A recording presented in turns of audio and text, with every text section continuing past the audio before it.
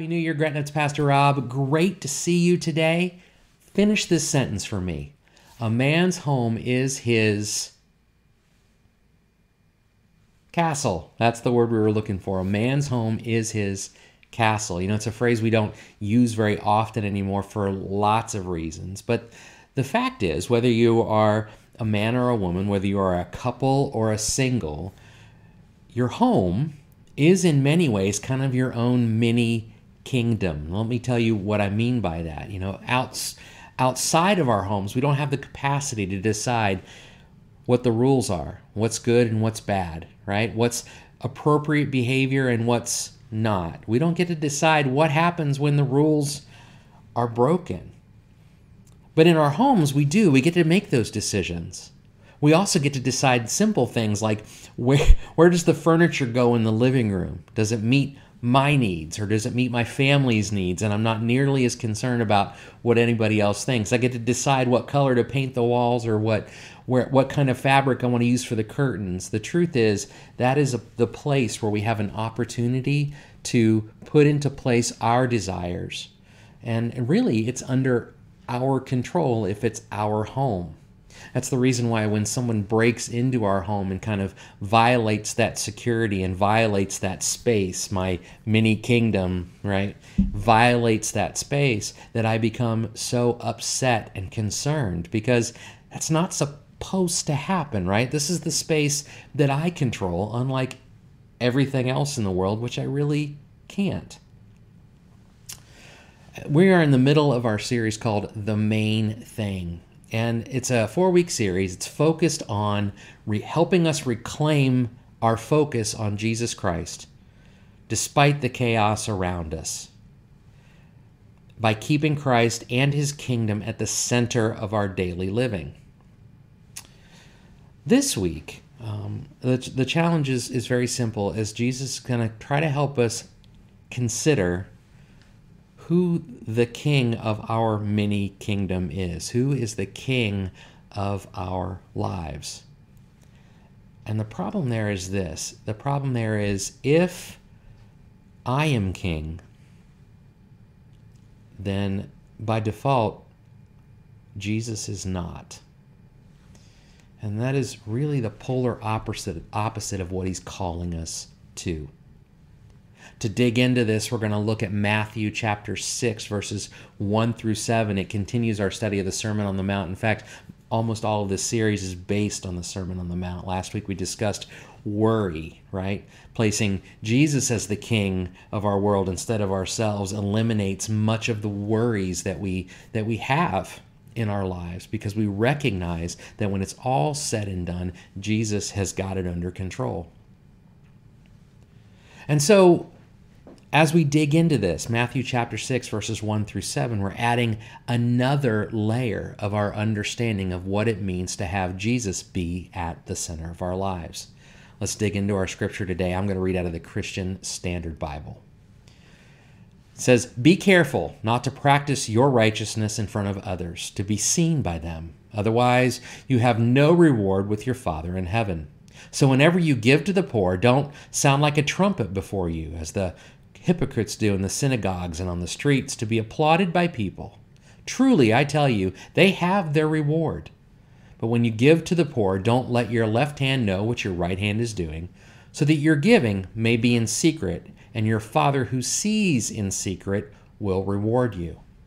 Whenever you pray, you must not be like the hypocrites, because they love to pray standing in the synagogues and on the street corners to be seen by people. Truly, I tell you, they have their reward.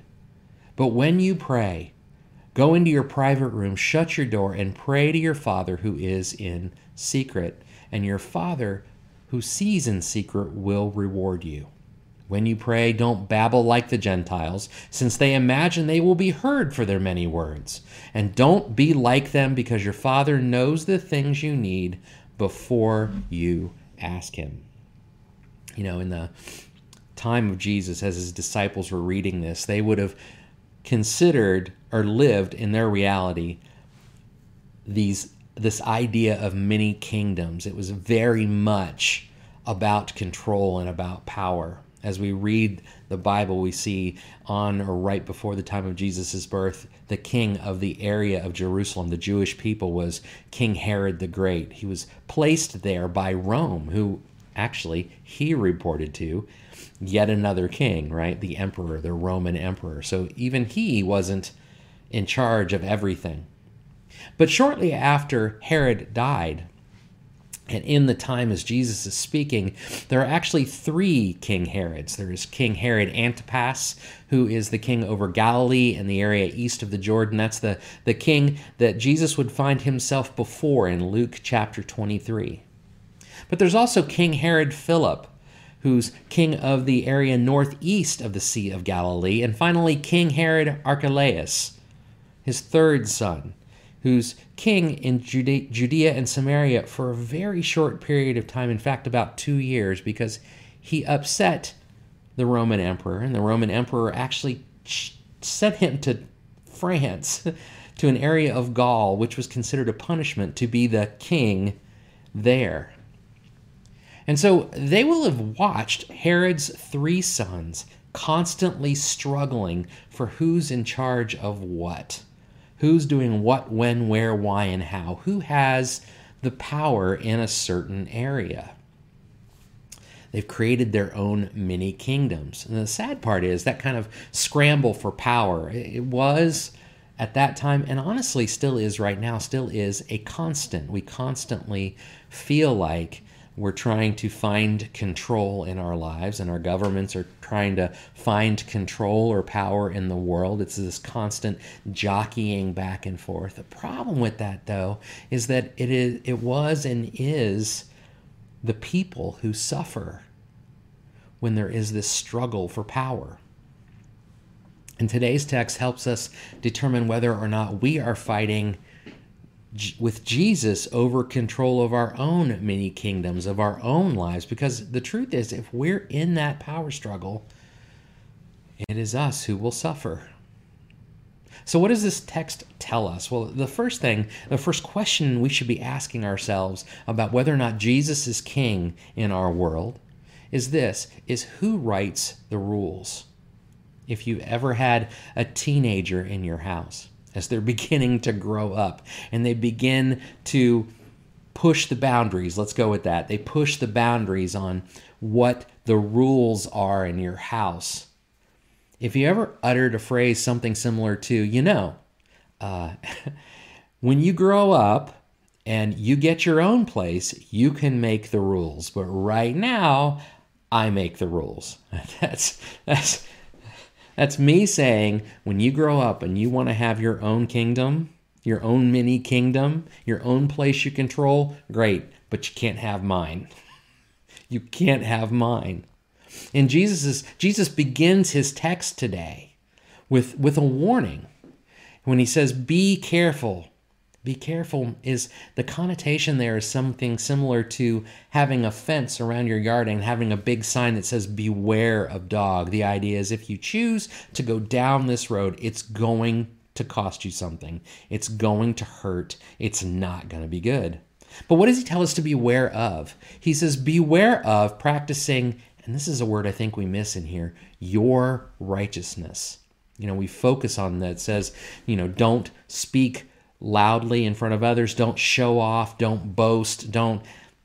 Yet that's true, but that's just a symptom of what's going on here. The real problem is that the people he's speaking to, and sometimes us when we're managing our own mini kingdom, is that we've replaced his righteousness with our own. Let me give you some examples. If we were to consider who is writing the rules of what is righteous and what is not in our life. If we look at Matthew 5, verses 44 through 45, also Sermon on the Mount, right? It says, but I tell you, love your enemies and pray for those who persecute you, so that you may be children of your Father who in heaven.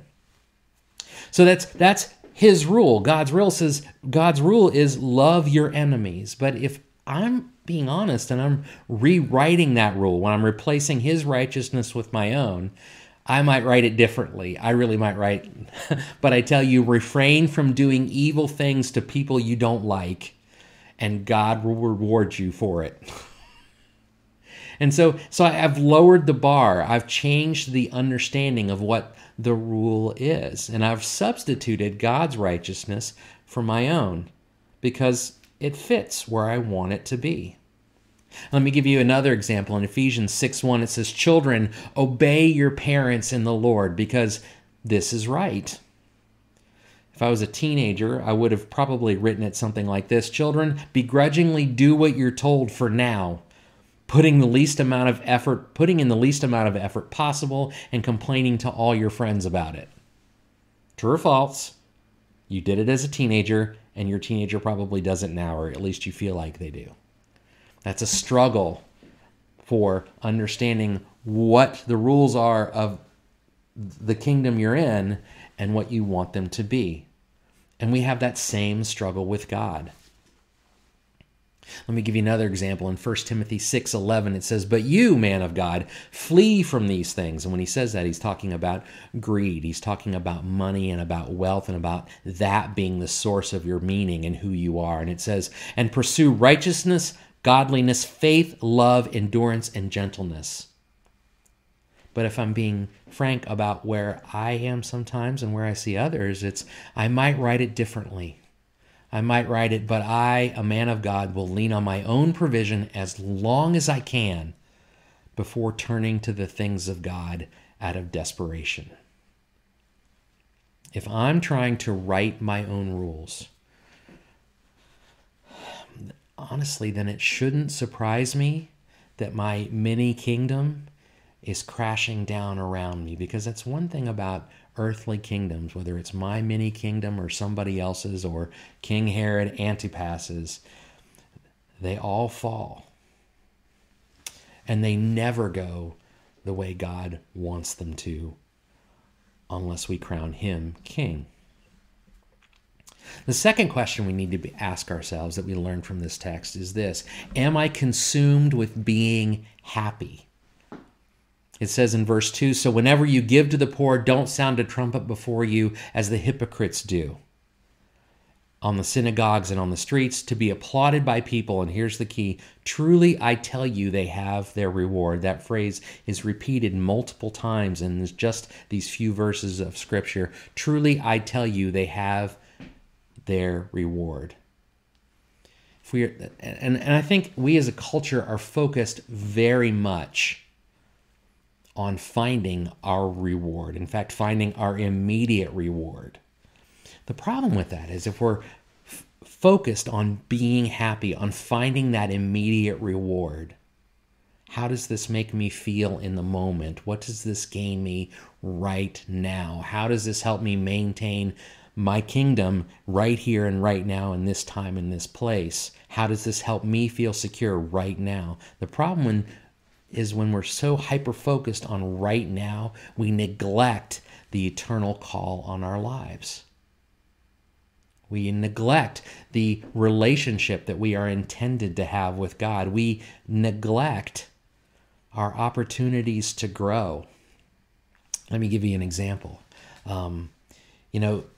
If you pardon the phrase, as we're working in the world, we know that there are consequences to not showing up for work.